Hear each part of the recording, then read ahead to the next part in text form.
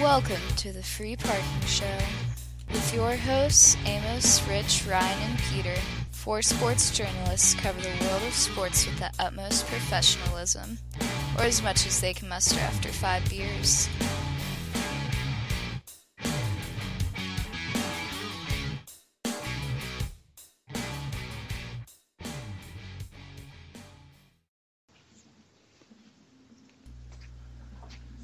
Thank you and welcome to the Free Parking Show. It is Wednesday, so as always, we are doing our game show, PARR for Discourse. Before we go any further, let me introduce to you our co-host. We have me, Amos Conway, always with Ryan Moreland, Rich Pyle, Andrew Weidman, and Mitch Reese. How you guys doing tonight? Doing great. Ready to play. Good. Pretty good. Pretty good. Good. So before we go any further, let's introduce our teams and let's also introduce their punishments. Rich and Andrew, what is your team's name? I think we decided on Sam Bradford's Drunk Agents. Nice. And your punishments? They've got to sing Adele's Hello, the opening verse. Oh, I'm going to have to Google that. I'm not sure I know the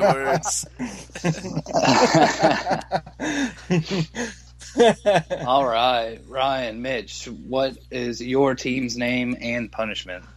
All right, since Mitch, my buddy Mitch, is a big Pittsburgh Steelers fan and I'm a big Titans fan, we decided to go with the old AFC Central back when we were in the same division. So the AFC Central will be our team name tonight. And then our punishment, since Andrew is a big time Dolphins fan, and Mitch, Rich is a big time Patriots fan. You guys are both in the AFC East. You guys both have to admit that the greatest thing to ever happen to the AFC East is Rex Ryan. Okay. All right.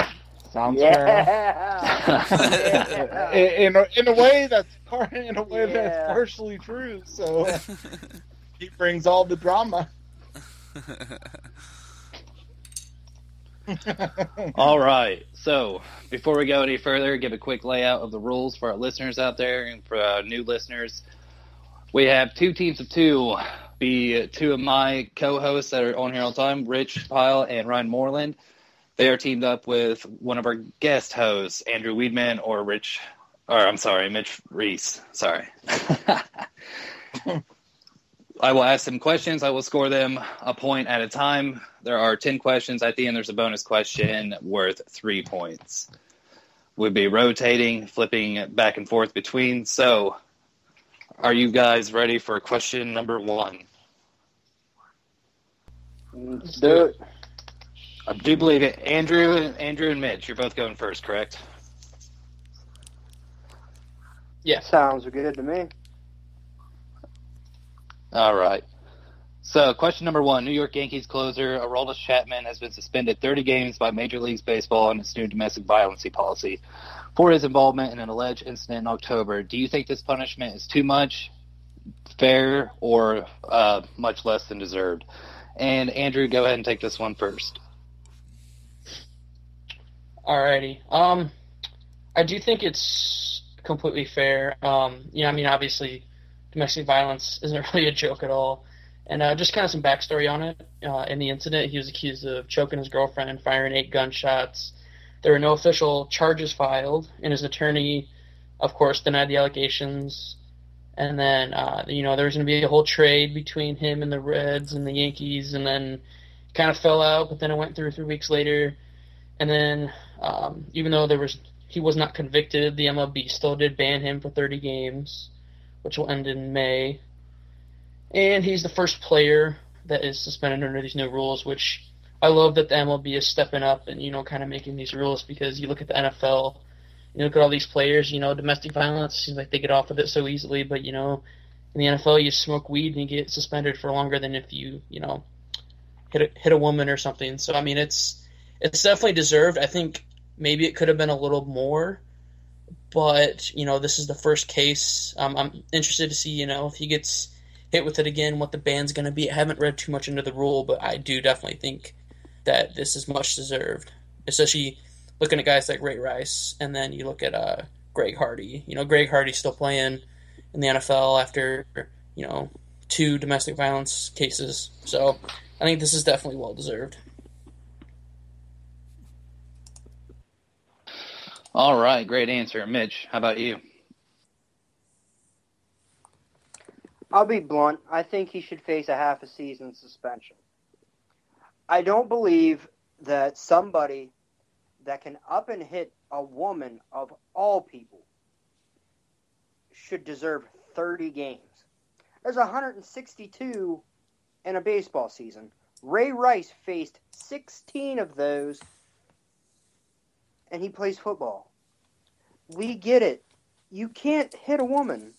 It's probably, if it's not the most, criminal offense, as a man, I don't know how you can stand yourself to lower and degrade yourself to hit a woman. That's absolutely horrible. Now, get it. Yeah, you're a 108-mile-an-hour fastball closer that will throw a fastball and laugh at you as you whiff the bat around. But no matter who you are, you still hit a woman. You're still a disgrace to the male race. You deserve a half a year, but that's just me. All right, very strong opinions on both sides. I'm actually going to go with we're going to go with Andrew on this one. I thought he brought up great points because I think 30 games is right. I think especially with the new rules that they are doing something with it. Yeah, I thought he brought up some excellent points with everything. Sounds good. All right, so after one, gotta hit that bottle. we have Sam Bradford's Drunk Agents at 1 and the AFC Central at 0. Moving on to question 2. Buffalo Bills release defensive end Mario Williams. Do you think he can still make an impact, and what team suits him best? Ryan, you go first, followed up by Rich. Oh, absolutely. I think that he can absolutely make a difference moving forward. A lot of people look at what he did last year. He had the 5 sacks, which just at a glance, given what he has done in his career, doesn't look good. But then you get a little bit more into it here. He's only 1 year removed from having 14 and a half sacks. 14 sacks last season. In 2014. Now this season, the team as a whole went way down in sacks. In fact, the Buffalo Bills had the second least amount of sacks over the entire season. Only Atlanta had a worse total. They had 21. Of that 21, he had 5, which tied for the most on the team with Jerry Hughes. So he's still, the most productive, or one of the most productive at getting to the quarterback of his entire team. The Buffalo Bills as a whole took a step back at getting back to the quarterback. And the only thing that changed from one season to the next was Rex Ryan, so that might be where you would put some of the blame there is in the coaching staff. But this guy has an absolutely... I don't think that he's only 31 years old. He's still got football left in him. There's gas left in the tank, and I still think that he can put up double-digit sack totals in a season. He had one bad year, but if you look at the seasons going back before that, you have a good season. You have 14 sacks, 13 sacks, 12 sacks going back the last couple of years. And then he had the 1 year, his last year with the Texans, he had 5 sacks, but he only played 5 games that season. So I still think he can absolutely make a big impact. As for where I think he'll end up, which team best suits him here, I think is the Philadelphia Eagles. Mario Williams has the chance to go play for Jim Schwartz, his old defensive coordinator. Williams had his best career put his career best, for sacks in a season at 14.5, as I mentioned, in the 2014 season when he was under Schwartz, and it was an All-Pro campaign that he had. Ended up being an All-Pro for that season, and why not get the chance to go play with a defensive coordinator, a system that you know you work well in, and the Eagles need to upgrade their pass rush, so it works for both. It's a win-win situation for both teams, so I think it'd be a great place for him to end up.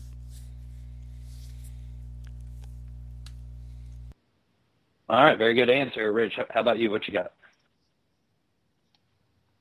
Mario Williams is 31 years old. We see most of these guys last in the league 35, 36 on, guys that stay healthy and whatnot. And Ryan brought up a lot of good points. But one of the things that I'm going to bring up is I believe it was October of last season, early in the year. I think, there were reports coming out that he didn't like what Rex Ryan did with the team in general.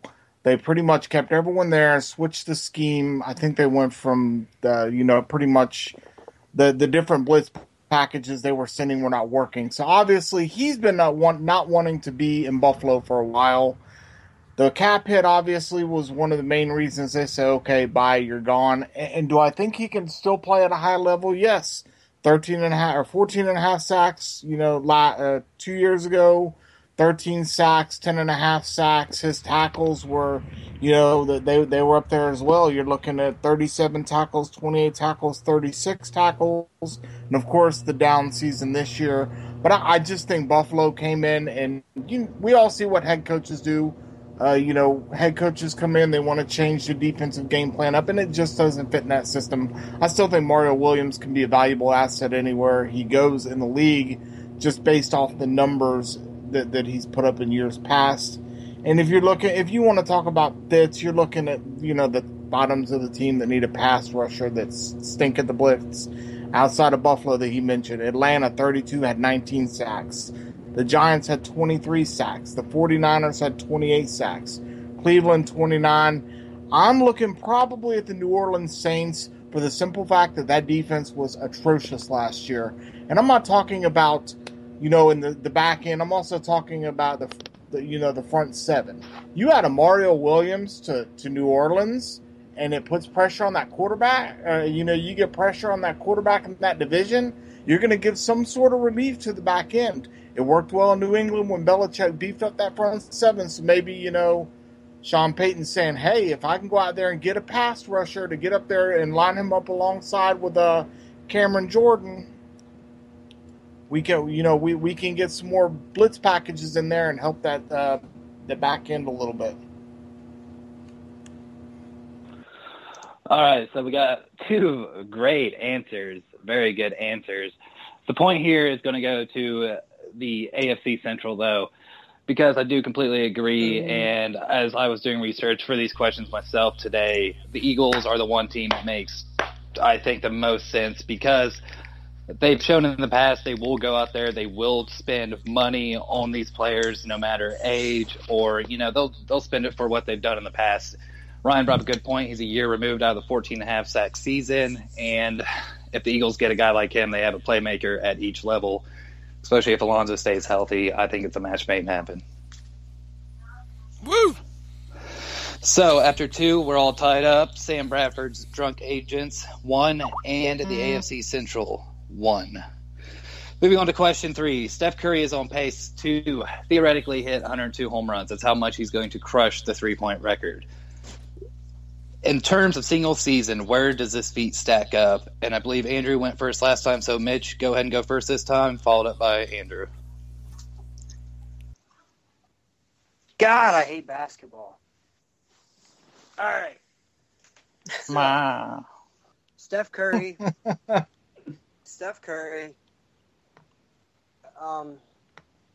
Dude's having an astronomical year. 88 three-pointers this far into the season. That's a job well done, kid. If you're looking at a comparison to 102 home runs, I know a little more about baseball. I'm not sure that one's been done yet. So if you're in comparison to 102 home runs, you're surpassing the likes of several great baseball legends, let alone basketball legends, at the fact that Jordan couldn't even get 20. I mean, so obviously, you're doing a great job, kid. It's rough. Doing a great job.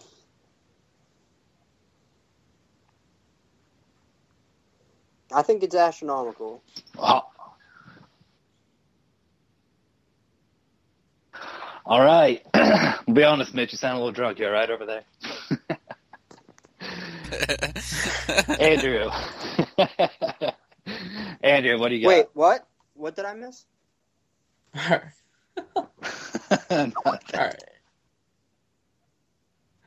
All right, yeah. Let me start off, Steph Curry is honestly probably the best shooter that has ever played.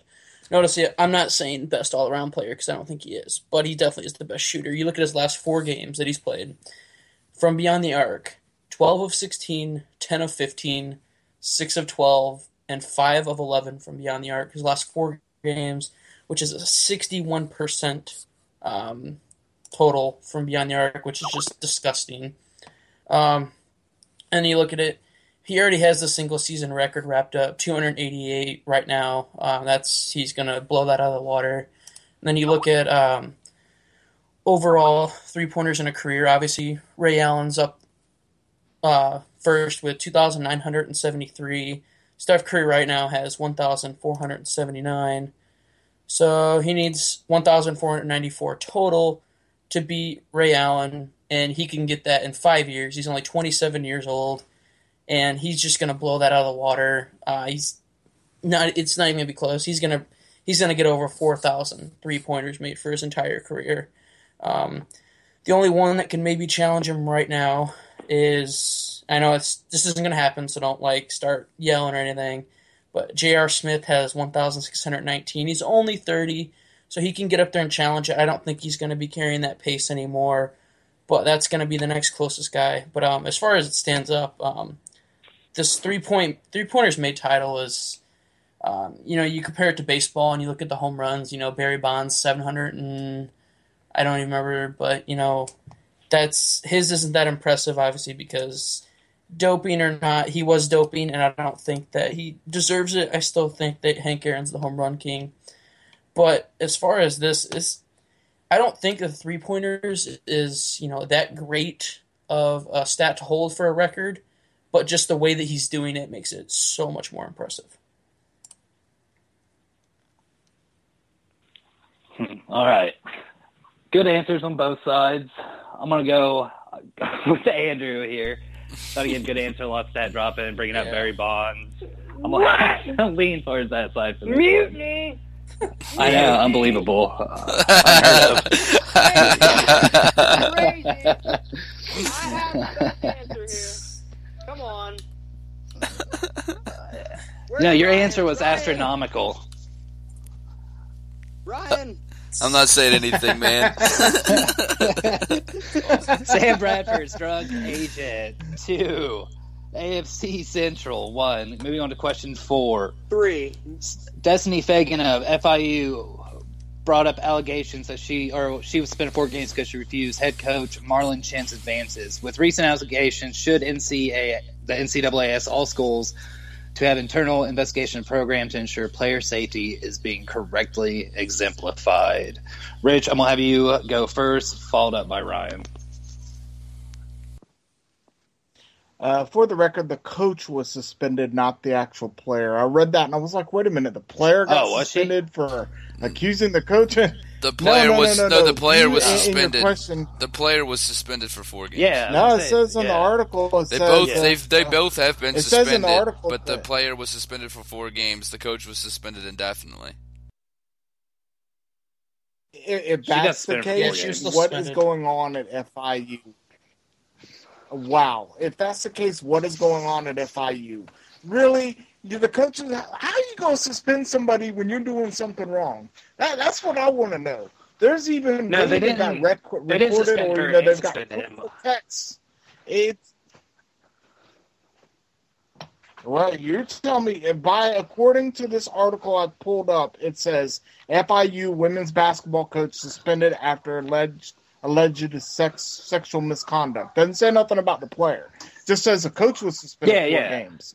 No, So, the I player, don't know. he suspended Okay, her for 4 games, and then he got suspended indefinitely.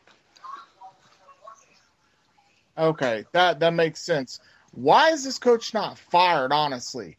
If we were doing something, if I was hitting on one of the girls, hitting on somebody where I worked at in that workplace, there's like a zero tolerance sexual harassment policy anywhere you go.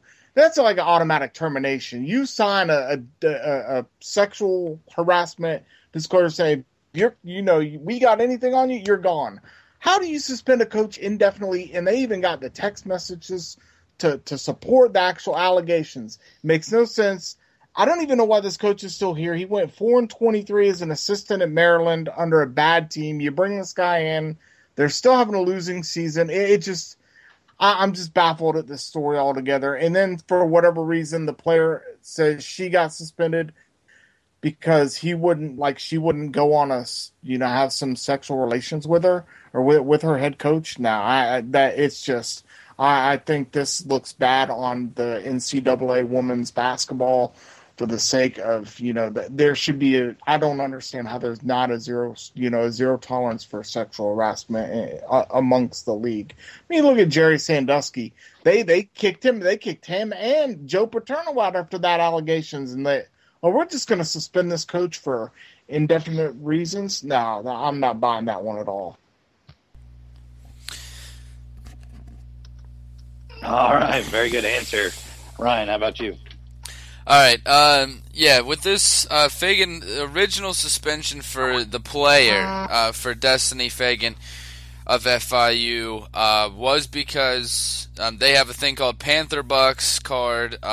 Most schools have this, kind of like a meal plan that you can spend money for, and like a marketplace that they set up so you can buy grocery stuff like that. Most colleges have this. And her card didn't have any money on it because she spent all the money on her card. She ended up using a teammate's card to go get groceries, which I didn't know that was against the rules because it was a teammate's card. It wasn't another student. It wasn't like someone paying from an outside. But that's why Fagan got suspended in the first place. But then it said her mom repaid it, and it was $350, and that seems like $350 will buy groceries for a family of 4, let alone the stuff you can fit in a mini fridge in your dorm room.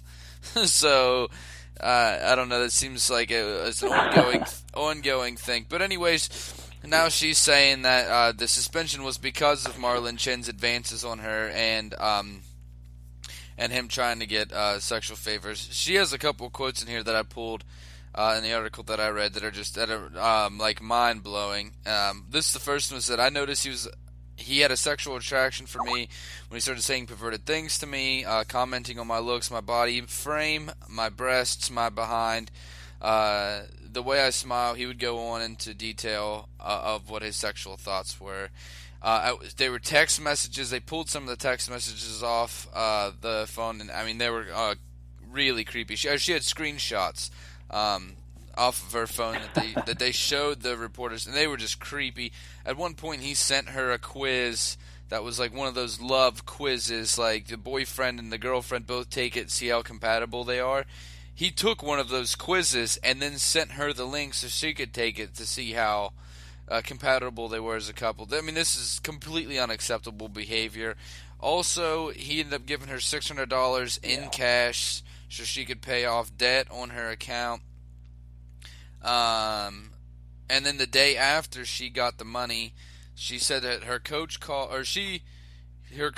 her and she said, like, "Coach, how can I ever repay you?" to try to show her gratitude and her thankfulness for what happened. And his reply is, "You'll pay me back in other ways." And she said that he repeated that 6 different times during the phone call. I mean, the whole thing's just creepy. He should definitely lose his job if any of this is true. At all, he should lose his job. That's a very unprofessional way to act. And he's 35, by the way. She's 22 years old. And so as a coach, you're someone that they look up to. You should be more of like a parental figure than coming on to your students and the athletes that play under you. It's a very creepy, very an idiot move. This guy's a jackass, and it probably will never play or never coach at this level ever again for what he did. That's Marlon Chen. And then on top of that, paying a player so she could pay off her debts is a huge NCAA violation, which could get the whole school in trouble, not just the coach. So, he brought a lot of bad on himself here. And I hope that he never gets to go back to this school, and I hope that this young player, Destiny Fagan, able to get over this, because it is. Go read the articles for yourself, read some of the text messages. He is incredibly creepy.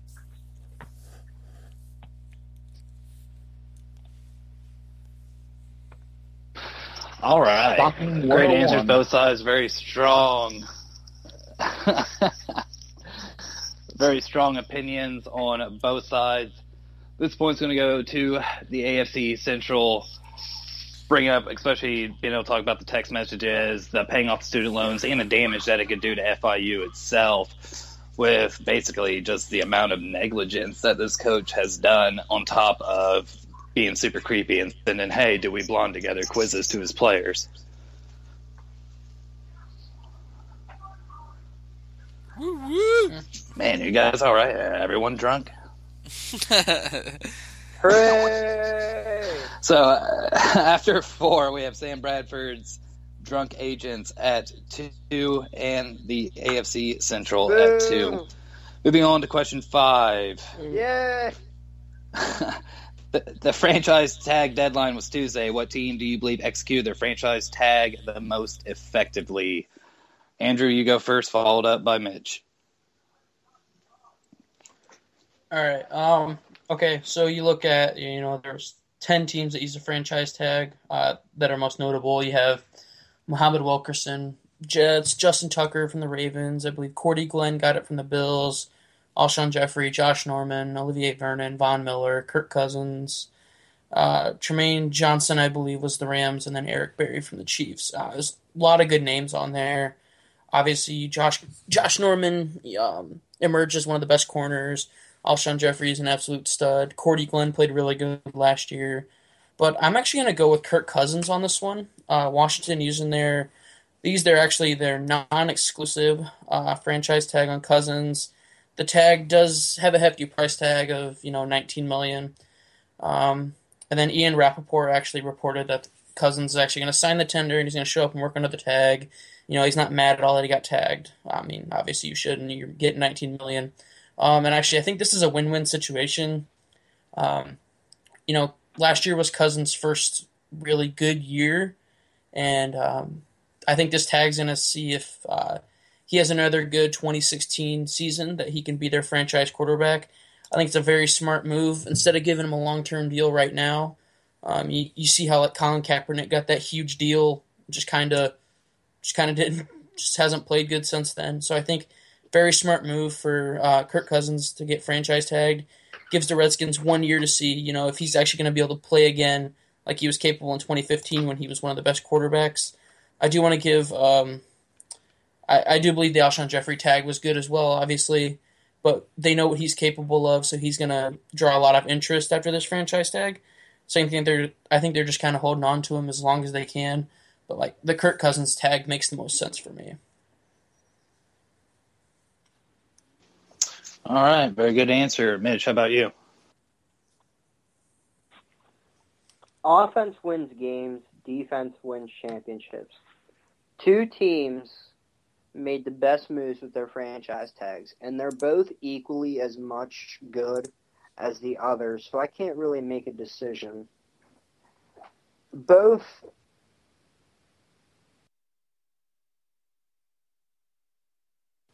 two premier players in this league. Both guys are like the faces of their defense, given Luke Kuechly and Josh Norman both, in a sense, combined together to make the face of that defense. But Von Miller alone just solidified Denver's defense in that Super Bowl. And Norman himself, in the back end of that Panthers defense, showed the whole NFC conference that the Panthers were no one to mess with this season. These guys are the just future of their teams. It's hard to choose between who truly made the better move by tagging these guys, but if I had to say who used it best, it's definitely a solid tie between Denver and Carolina. All right, very, very good answers. But this point is going to go Sam Bradford's drunk agent. Completely agree with the Kirk Cousins tag. As much as defense does win championships, got to have a quarterback, and Kirk Cousins has proved to be very, very good. And I don't see anybody at this far, this rookie class or next year's. Yeah, they still had Peyton Manning. It's not like they had they weren't back there with friggin' Joe Webb. Yeah. Osweiler you still need a quarterback to be successful. Osweiler could have if Osweiler stays. Highway robbery. He's not. Robbery. Yeah. Call the All right, Warriors. moving on to number 6. Sam Bradford's drunk agents 3. The AFC Central 2.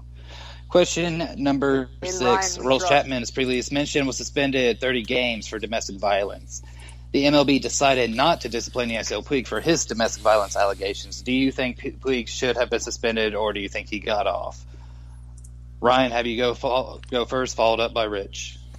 I want to start off by saying, first off, what Chapman did, and Mitch and Andrew talked about this earlier. He choked his girlfriend, then went out to his garage and shot off 8 rounds from a handgun. And not to say what Yasiel Puig does was acceptable, but he got into a bar fight with a male bartender.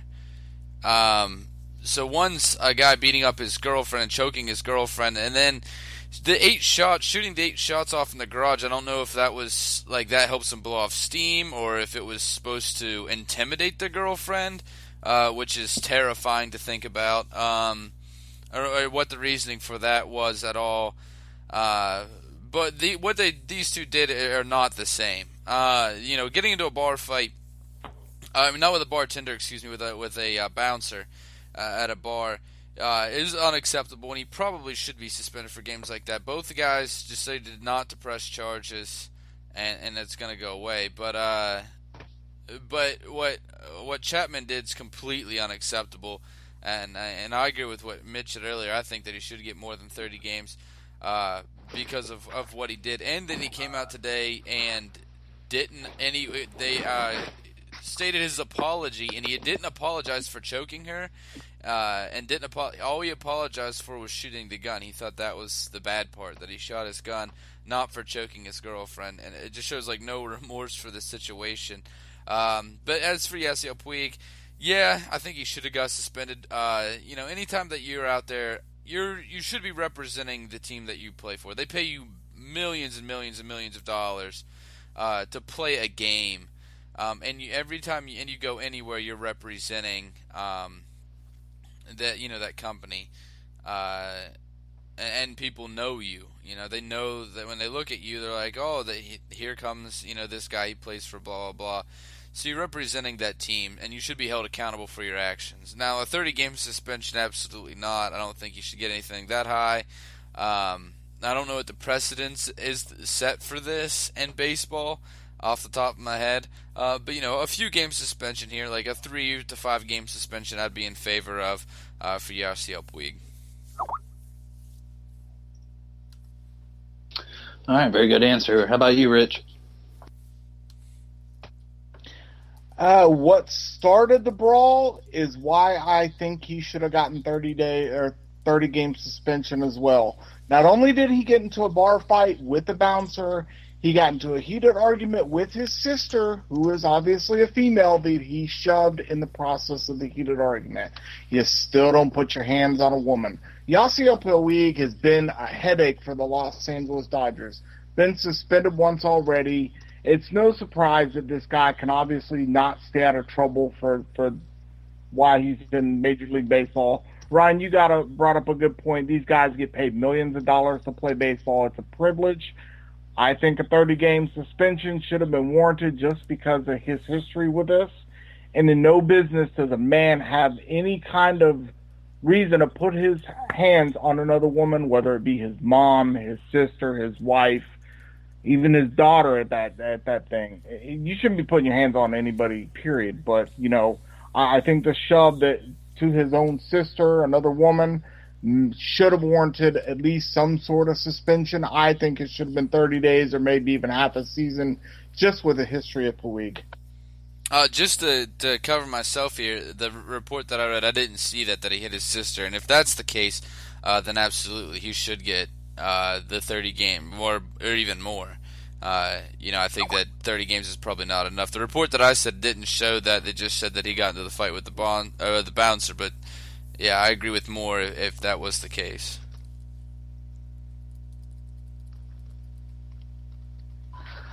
All right. Very good answers on both sides. But I might have to give the point here to Sam Bradford's drunk agent. Absolutely great point. We shouldn't put the hands on the woman. Let's go. It just, he's been a headache. He has. I think that's one of the biggest things for me, too. He's been a headache. He's already been suspended.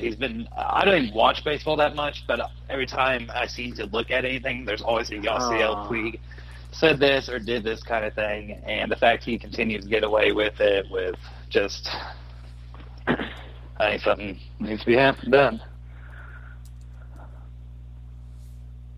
Excuse me. All right. So, moving on to question 7, we have Sam Bradford's drunk agents with 4, and the AFC Central with 2. Oh, I'm sorry, yeah. Moving on to number 7. The Rio 16 games have been heavily ridiculed because of health concerns for the Olympians. The IOC has refused to relocate any of the courses. Should countries boycott the Olympics to protect their athletes? Mitch, you go first, followed up by Andrew. The mosquitoes are everywhere. No, all jokes aside.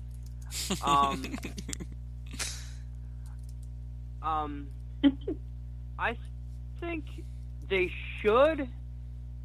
It's low, but they should boycott because obviously they are people before athletes. The concussion protocol coming out in all these different sports. They're already following health obligations. If you're going to send a bunch of people,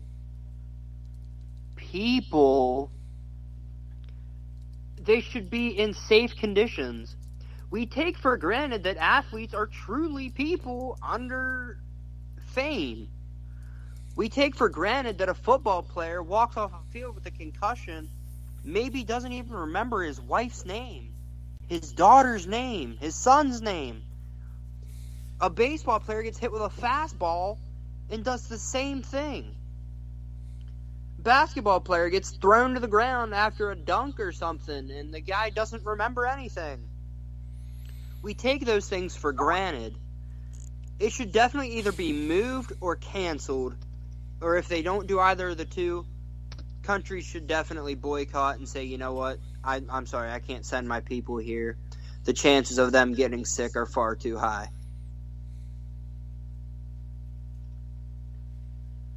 Very, very good answer. Andrew, how about you? All right. Honestly, I kind of disagree. I think they will boycott. Should they? I don't think they should, honestly. This Olympic Games is happening in August. That's 5-6 months away. Finding another host country, doing all that, it's going to be, that's going to be too much work. Obviously, the Zika virus, the dengue fever, this is nothing to joke about. These viruses come from mosquitoes, and obviously, yeah. And I do like,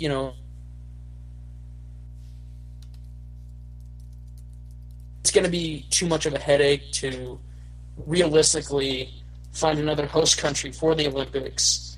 They could postpone it, but if they postpone it, they're not going to be able to get rid of all these viruses in that short amount of time. And obviously, with the Olympics has to happen every 4 years. Like, that's just how it's been. So you don't really want to postpone it, and canceling it, it's going to be, like I said, it's going to be way too hard to find another host for this.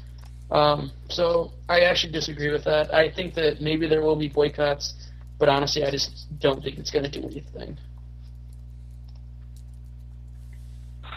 All right, I'm going to go with the AFC Central getting the point on this one. I absolutely disagree. They should boycott, and the thing isn't about moving hosts. It's just about changing the venue. Because the body of water that they want their free swimmers going to contains a flesh-eating bacteria and MRSA and all kinds of stuff. It's about a venue change. Woo! Point for flesh-eating bacteria. Mosquitoes unite! All right. So after 7, we have Sam Bradford's Drunk Agents with 4, and the AFC Central with 3. Moving on to question 8. The MLB Commissioner Rob Manfred says the NL isn't currently shifting to having a DH position with a player like David Ortiz, for example, who has just been absolutely lights out at the position. Do you think Manfred is telling the truth or just kind of smoke screening the situation? Rich, you go first, followed up by Ryan. I think he's telling the truth. I've been reading a lot of the interest on the National League wanting to convert over to the DH. It works well for the AL. I don't see why it wouldn't work well for the NL. I mean, don't really have much of an opinion on this. I mean, you can always try it for a few years just to see how it goes. But, I mean, I think it's going to happen either way. It's like I said, there's tons of interest there. I don't think there's any kind of smoke screen going on. It just is what it is. When the owners talk, you kind of come to some sort of compromise in sports and say, okay, we'll try it out just to see how it goes. So why I don't think it's going to be, this coming season, maybe the season after that. But I do think eventually we're going to see the NL, using the DH as well.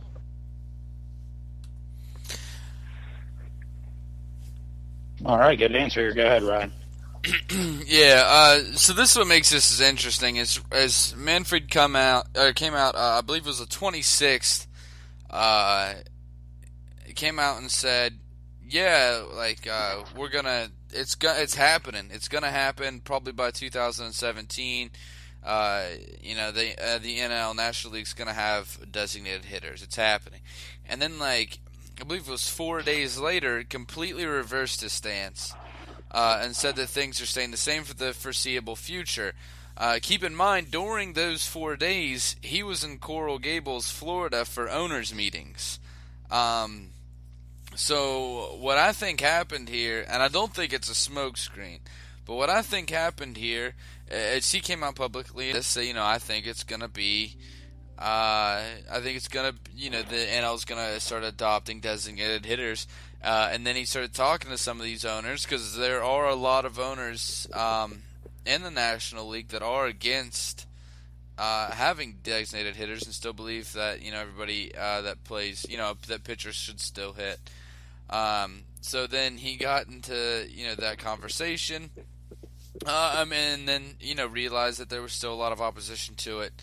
So came back and then said that everything's going to stay the same for the foreseeable future. And to back up this point, he even said when he refuted his statement and came back and said that it's going to stay the same, he said, and I quote, "I think the vast majority of clubs in the National League want to stay where they are," end quote. So, I mean, you're getting kind of a view inside of the mind of a lot of the owners in the National League that just don't want to change. A lot of them have built stadiums that have really deep outfields, so when they play American League teams, they have the advantage, the pitcher's advantage. A lot of these teams don't want to have to compete with teams, like Boston, whose Fenway Park is pretty short, or Yankee Stadium, where it's really easy to get a home run. Stadiums like that, they don't want to have to compete with that they have these stadiums that are all set up to be big stadiums, so the pitcher has the advantage. So they have the advantage over NL teams when they play them. But the truth of the matter is, this should happen. At the end of the day, baseball is just entertainment. And it is far more entertaining to watch David Ortiz jack a 420-footer than it is to go watch Madison Bumgarner strike out in 4 pitches every time. So it's better for the game, in my opinion, because it's better. It makes it more entertaining. All right, great answers by both sides. The point here is going to go to the AFC Central. Just bring up a point, especially about the article in 26 saying that absolutely is going to happen. Goes down the owners' meeting, probably a little slip the tongue about some teams that did, but you got the majority who doesn't, so he comes back, saves himself by saying that, and I agree. I think it should happen. I think it is entertainment. It's $1 billion sport, and I agree all around. I think it's something that should happen, and make baseball a little funner. That, and, limit themselves to only 4,000 games a season. Right. All right, moving on to question number 9. We're all tied up at 4 apiece. So there are many different opinions about professional wrestling, but WWE WrestleMania is coming up, and some think it's one of the best sports events of the year. What's your take on the opinion? Andrew, you go first, followed up by Mitch. All right. This not a chance at all. In my opinion, WWE is not a sport, not one bit. It's an entertainment. These hits aren't real. Yeah, eventually, sometimes maybe your fist actually does hit them.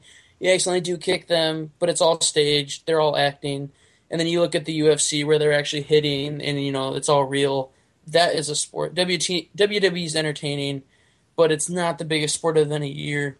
I'd rather watch the Super Bowl, the World Series, NHL playoffs, NBA Finals, March Madness. All of these other sporting events are so much better than watching, a WrestleMania where it's all staged and we already know who's going to win. So, we don't already know who's going to win, but it's already scripted out to who's going to win. And, what's the point of watching that? I just don't see a point in it. It's not a sport. It's not a big sporting event at all. All right, very strong answer. Mitch, how about you? All right. Look, I'm mixed towards his answer. Yes, it's scripted. But there's something you're not saying. These guys throw each other around. They do. They hit the mat. They do. They're jumping from very high heights. They do. These guys, they're not completely fake. These guys, they do have to be athletes. If you look at some of the things that some guys do, they're incredible. The leaps they make, Mick Foley went through a burning table. If anyone remembers who Mick Foley is, cue 1990s. The Undertaker. Does anybody remember The Undertaker? Mankind. Oh, wait. Everybody knows The Undertaker. Mankind, Dude Love, Cactus Jack, anybody? This guy's a phenomenon. But nonetheless, I partially agree when he said this is an entertainment. Yes. That is why you keep guys such as Dwayne Johnson, The Rock, that guy. And another instance, the amount of injuries this year in WWE alone, probably one of the highest in its length. Main event stars such as John Cena, if anyone pays attention to that anymore. I doubt you do, because I, for one, understand it's not as good as it used to be. But to name the list, John Cena, Seth Rollins, Antonio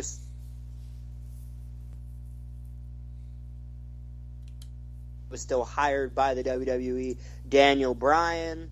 These guys were important characters in storylines that just kind of broke. Now, are there rumors that these guys will return at certain points? WrestleMania? Yes. Is WrestleMania one of the biggest sporting events in a year? I wouldn't say so. I would say the Super Bowl, the World Series, those kind of things go above it. But is it an entertainment spectacle? Yes. These guys, to adults and kids alike, are freaks of nature. I dare someone to be strong enough to lift another man over his head and throw him 30 feet over a ring onto a group of 6 guys sitting a decent distance away and still have enough stamina to go 30 minutes in what you guys know as a match. It's not a sport as such, but it's definitely entertaining to see. All right, I kind of want to jump back in for a little bit. Because you mentioned The Undertaker. I mean, the dude's 50 and he's still wrestling. Obviously, you look at these other sports, you know, NHL, NFL, NBA, MLB. Are there any 50-year-old guys out there playing? No, because they're playing real sports that require real skill, and they're actually getting hit, and they're making plays and all this other stuff. When you got guys that are 50 years old that are still wrestling, obviously it's, you know, yeah, it requires a little bit of skill and a little bit of strength, but it's mostly an entertainment. It's not like a sport at all. Go take a And backdrop from a not. 7'5", 300-pound guy, and then tell me how much of a real sport this is. Go fall 15 feet after somebody throws you through the air. Tell me what a real sport is. I get it. This guy is 50, but that's because of something called dedication. The guy loves his business. No matter what the case is, the guy will go out there every night and sacrifice for a group of fans that have sat around and watched him over, 30 years? You be dedicated enough to do something for 30 years and then say what that guy can't do. Come on. Okay, and then, you know, look at Brock Lesnar as well. One apiece. Probably One apiece. Time. That's it. All right, fine. I'll tap out. I feel like a real sport in UFC, and I'll tap out. Oh. Woo! Woo! All right. Flair him. Either way, the point is going to go to Sam Bradford's drunk agent. It is scripted. It's not among one of the best sports spectacles of the year. There are much more stuff I'd rather watch. Super Bowl playoffs, NBA, World Series. You can name 100 things I'd rather watch. So, at the end of 9, we're tied. We're not tied up. We have Sam Bradford's drunk agents with 5 and the AFC Central with 4. Last question of the regular season, so to speak. We've seen great runs by Tennessee, UConn, and a Cinderella run by Louisville that fell short. Who's your early favorite to win the women's NCAA tournament? Ryan, you go first, followed up by Rich. Obviously, it has to be UConn. I don't think there's another acceptable answer in here. UConn is on an unbelievable run. They've won every game this season. They haven't actually lost a game since November 17th of 2014. And if you want to see the game before that they lost, you have to go to 2012 because they went undefeated in the 2013 season as well. And they only lost one game in the 2014-2015 season, and now undefeated in this season. And if you take a look at some of these numbers, if only ranked opponents, only teams that are ranked right now, currently ranked, that have played against UConn this year, no team, period, ranked or not, has taken a game within single digits of them. So not only have they won every game, but they've won every game by 10 or more points. Just against ranked teams, of which they have beat 9 this season, they beat them by an average of 19 points. I mean, it's unbelievable what they were able to do against all of these. Even the class of this team, you look at a lot of the games that they've had this season, they're beating teams, 94-37, 106-56. I mean, they're just demolishing team. Coach Gino, in his 30th season this year, has another team that's just fantastic. UConn is the cream of the crop.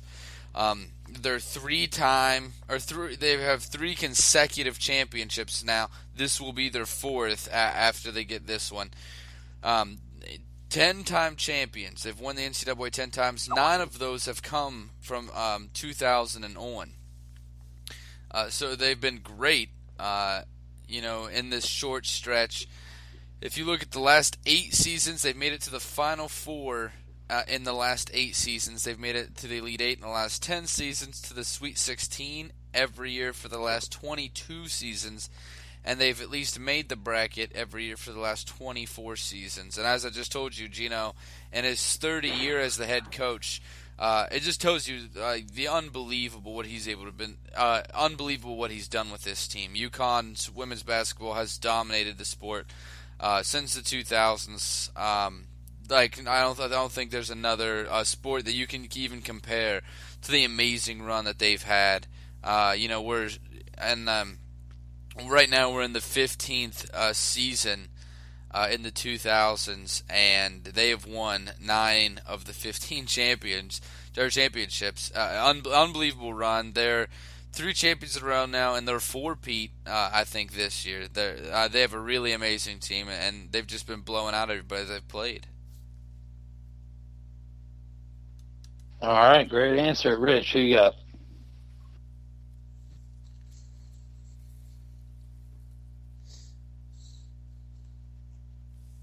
Rich, you there?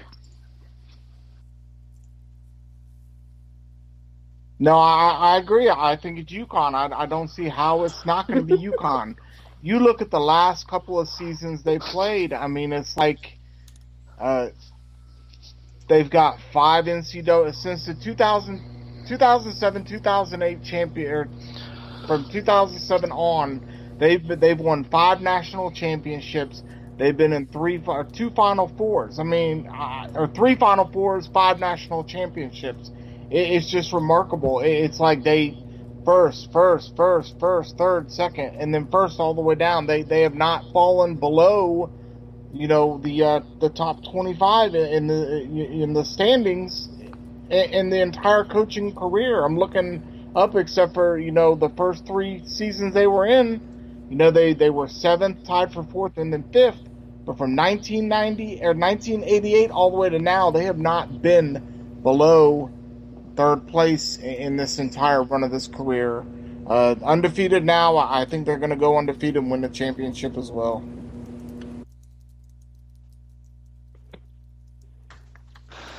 All right, both great answers, but this one should matter. Getting beat to the punch. I'm going to go with the AFC Central for this one. Very good answer, especially bringing up since 2009 championships. And I think they're just going to continue to make a great run. Gino Auriemma is just a monster of a coach, but both were very good answers. All right, so at the end of our 10, we're all tied up 5-5. So, as a tiebreaker for going into the final question, we're going to go with Sam Bradford's drunk agent. Do you guys want to go first or second? And who wants to go first or second? What do you want to do, Andrew? I think I want to go first. So I guess we'll go first. You want to go first? Do you want to go first? And then Do you want to go first? Do you want me to take it? Yeah, I'll go first. You want to go second? I'll go first. All right. No, he's going first. All right, so we are going to do Andrew, Mitch, Rich, Ryan. Yep. All right, so number 11. Now that it is a very, very strong possibility that Peyton Manning may return, let's begin of thinking of strong landing spot possibilities, the most realistic team that benefits. What team will he go to, and why will he end up at that team?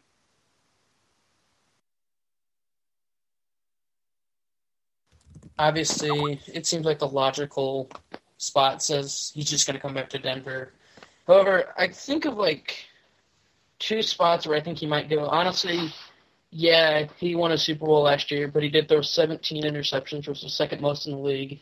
And he also missed, I believe, 6 games. I honestly don't believe he can be a starter and lead another team to the Super Bowl unless he has that defense that he did in Denver. So I think maybe he could go to a team that he is familiar with a coach.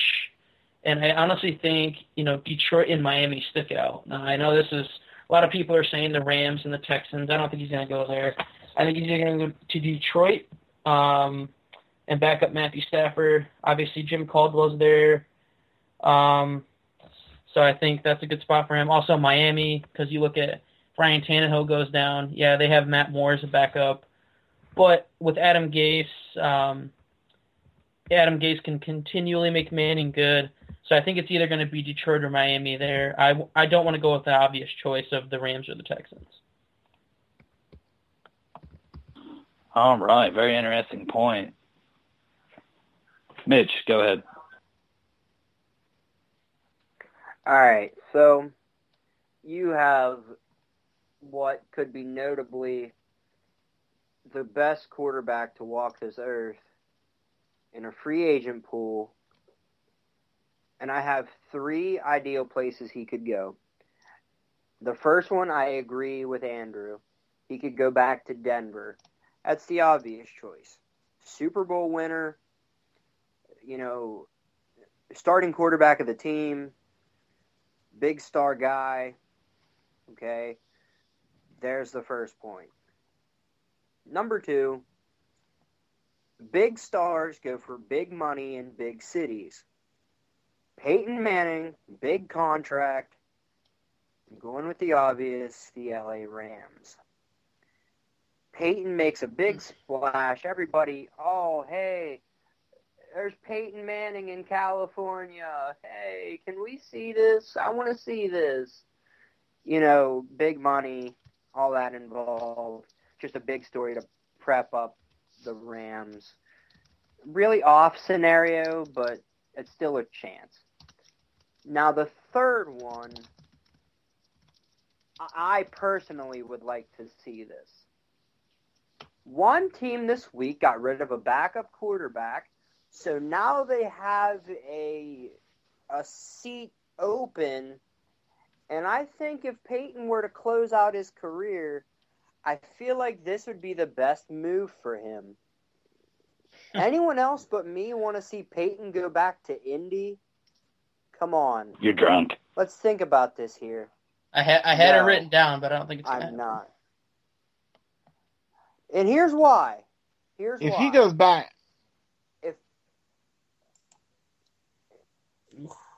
I'm glad everyone else Go ahead, has Mitch. an answer. Thanks. If Peyton would go back, that would be the perfect thing for Andrew Luck. Andrew Luck is the guy of the future. Take the guy of the past, Peyton Manning's mind, and Andrew Luck on the field. That makes the best possible combination for Indianapolis. And not only that, it gives Peyton the blue and white to ride off into the sunset. Those 3 are my choices for Peyton. Highly illogical.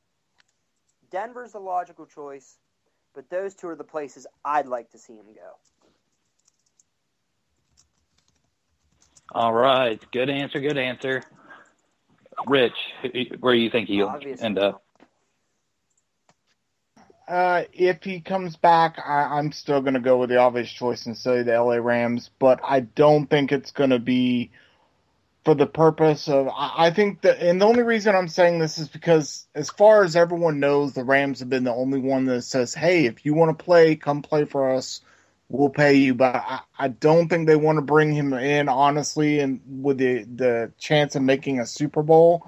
I think this is more or less a publicity stunt that they want to bring him in for, to put fans in the stands. They're moving into a new city. You got a new stadium. That's what I think is the sole motivation behind offering Peyton Manning a new contract. But if he wanted to go play another year, I don't think he's going to go back to Denver. With the franchise tag to Von Miller, they've obviously going to move away. They didn't even franchise tag Brock. They're still trying to work out a deal for Brock Osweiler as well.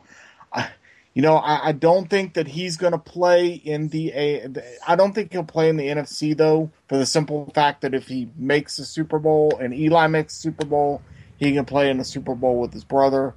So he'll probably stay in the AFC. And with that being said, I could see the Jets being a possibility.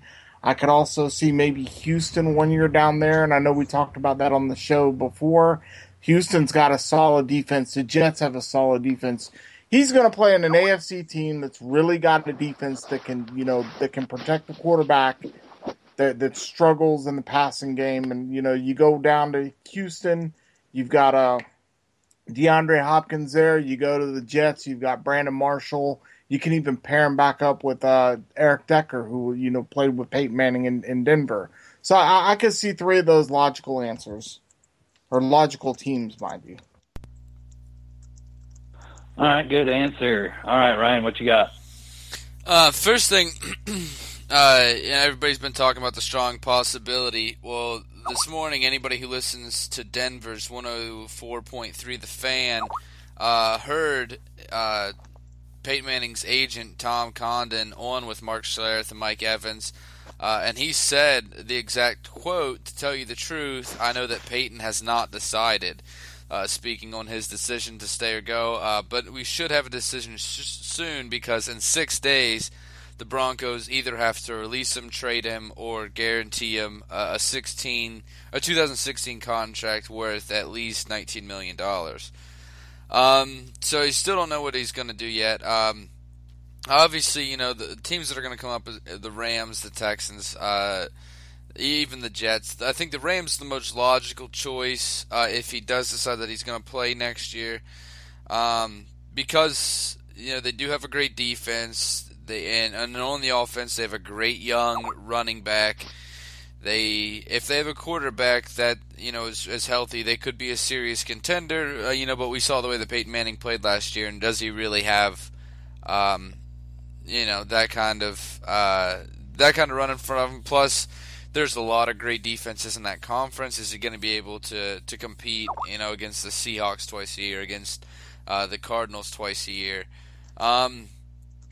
And there's also reports coming out, though, that the Rams are interested in him, and they just let go of cut Chris Long, James Laurinaitis, and Jared Cook. They have kept the cap space to make this move if they want to, and for me, it would make sense for the Rams to do it if, and I've said it on the show before, they made a deal with him that it had to be his final year. And just be like, come see Peyton Manning on his final year and do exactly what David Ortiz is doing this year, exactly what Kobe Bryant's doing this year, exactly what we saw Derek Jeter do with the Yankees the past season. And everybody gets to come on the farewell tour, and they'll make $1 billion off of it, I'm sure, and they'll get to get a strong fan base started in their new home for LA. But I think the most logical is I think he'll retire. So the most logical signing is him to sign a one-day contract with the Colts, just to retire as a Colt.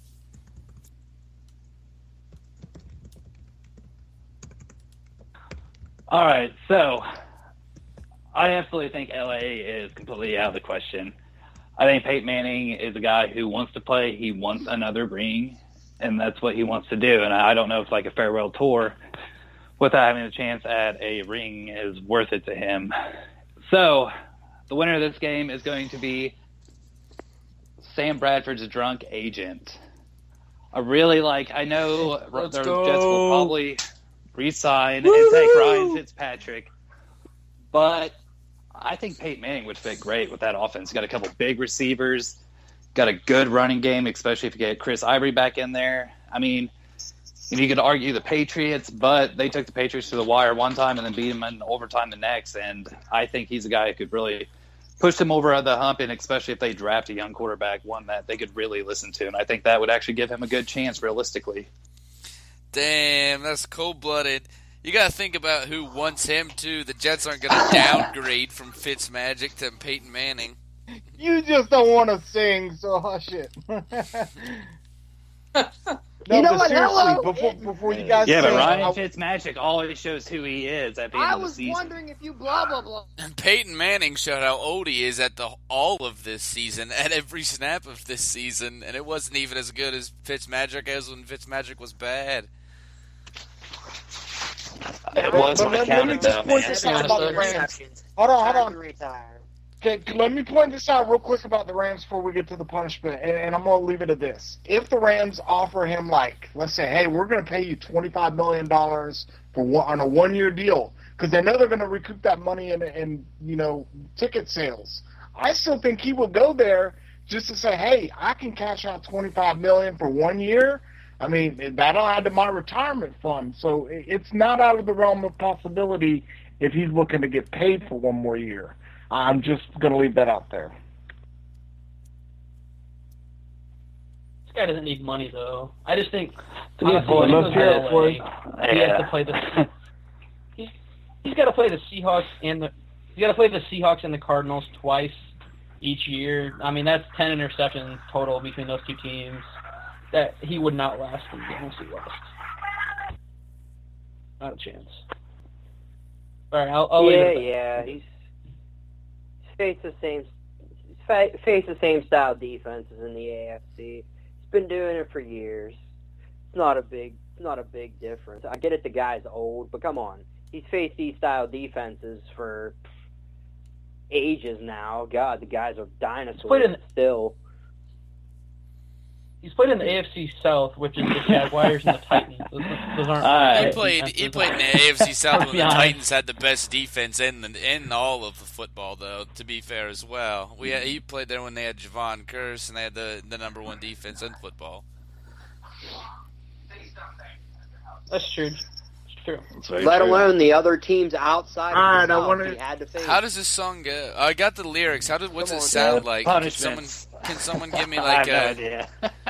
I'm trying to hold on. I'm looking up. I need a rhythm in my head though, because I sing bad as I'm not falling in your trap. It's me, you're dreaming of.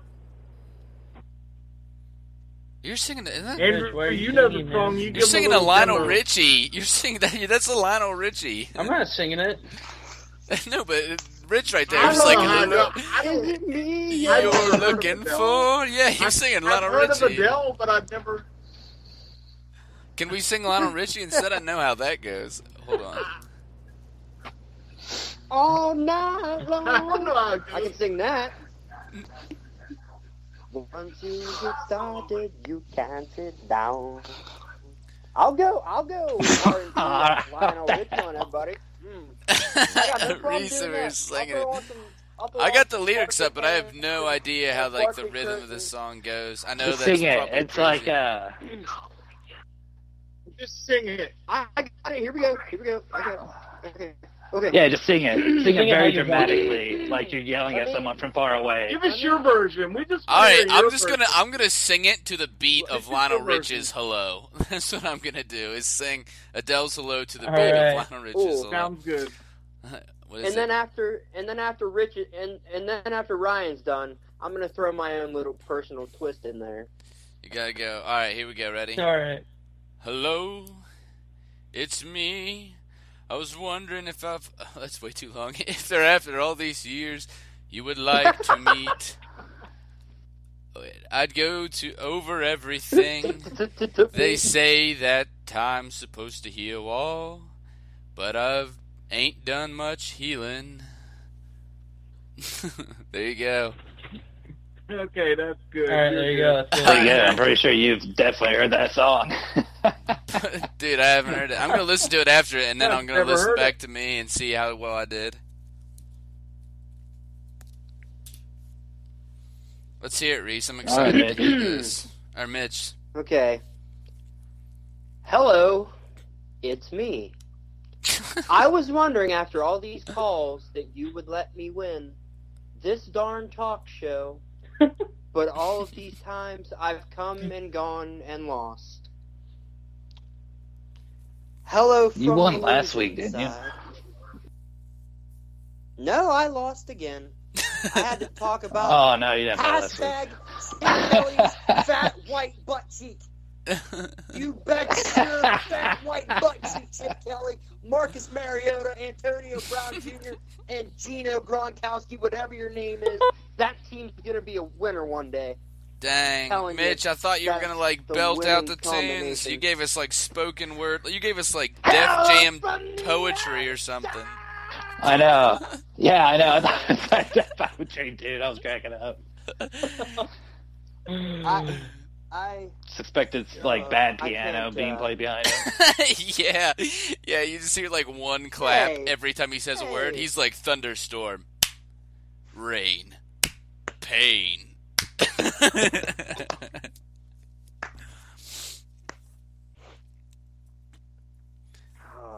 You gotta start giving All us right, that songs was that we good. know. Yeah. On the song punishments, you gotta give me songs that I know. If you don't know this song, how do you know what I'm singing? All right, well, if you could just email You us guys- the list of songs you do know, it may be easier. Anything made like we should have did before 2000s for Lionel sure. Richie. Jesus. Yeah, I could have belted that. I wanted some Hello, Lionel Richie. is it I mean, that's why you're looking for? Is it me you're looking I can for? see it in your Jesus. eyes. The next I can see it in your The smile. next hot track is going to be Mitch Reese and This one's Ryan special Moreland, right to dude. reach, For right, real. or It's gonna special be a- right out to my partner in crime, Boom, boom, boom, Amos, boom. right here. The last part where he goes like, "In my dream, I kiss your lips 1,000 times." That's your naked Skype buddy singing right there. Oh, that came right from the soul. Probably. I think I even caught a little bit of the emotion there from Ryan Poole. Thanks, man. He brought hit it. the soul right there. If you're gonna Amos. go, Jesus. if you're gonna go, You ought to be proud to have him as a partner. if you're gonna go hard, go all the way, baby. That's what I'm saying. All right, thanks everybody for listening tonight. Special thanks to Mitch and Andrew for being on the show. Thanks a lot, guys. We had a lot of fun. Tune in tomorrow night. We're gonna be having the fictional basketball draft using all the real teams, but drafting only players made famous from movies and television. It's going to be a lot of fun, so listen in for that. And then, of course, on Friday, be sure to tune in for the free-for-all show. And remember that they're no longer doing it live. It's going to be in a podcast form, coming out a little bit earlier. So be on the lookout. Just for this week. So Yeah, just for this week. it's called Weekend Water Cooler. Yep. All right, It's gonna be a mix of everything. Be sure to listen to that, and, same time, same place. Thanks for everybody for listening. Thanks to guys that were on the show. Everybody have a good night. Good night. Good night. Thanks for listening to the Free Parking Show. To hear the boys live, tune in every weeknight at 9 p.m. Eastern.